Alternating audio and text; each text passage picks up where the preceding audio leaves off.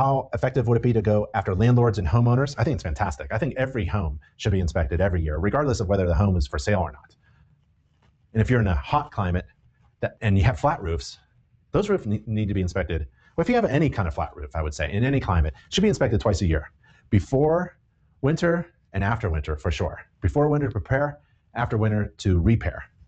And in the summertime too, maybe one, in the hot climate, flat roofs tend to get beat up a lot.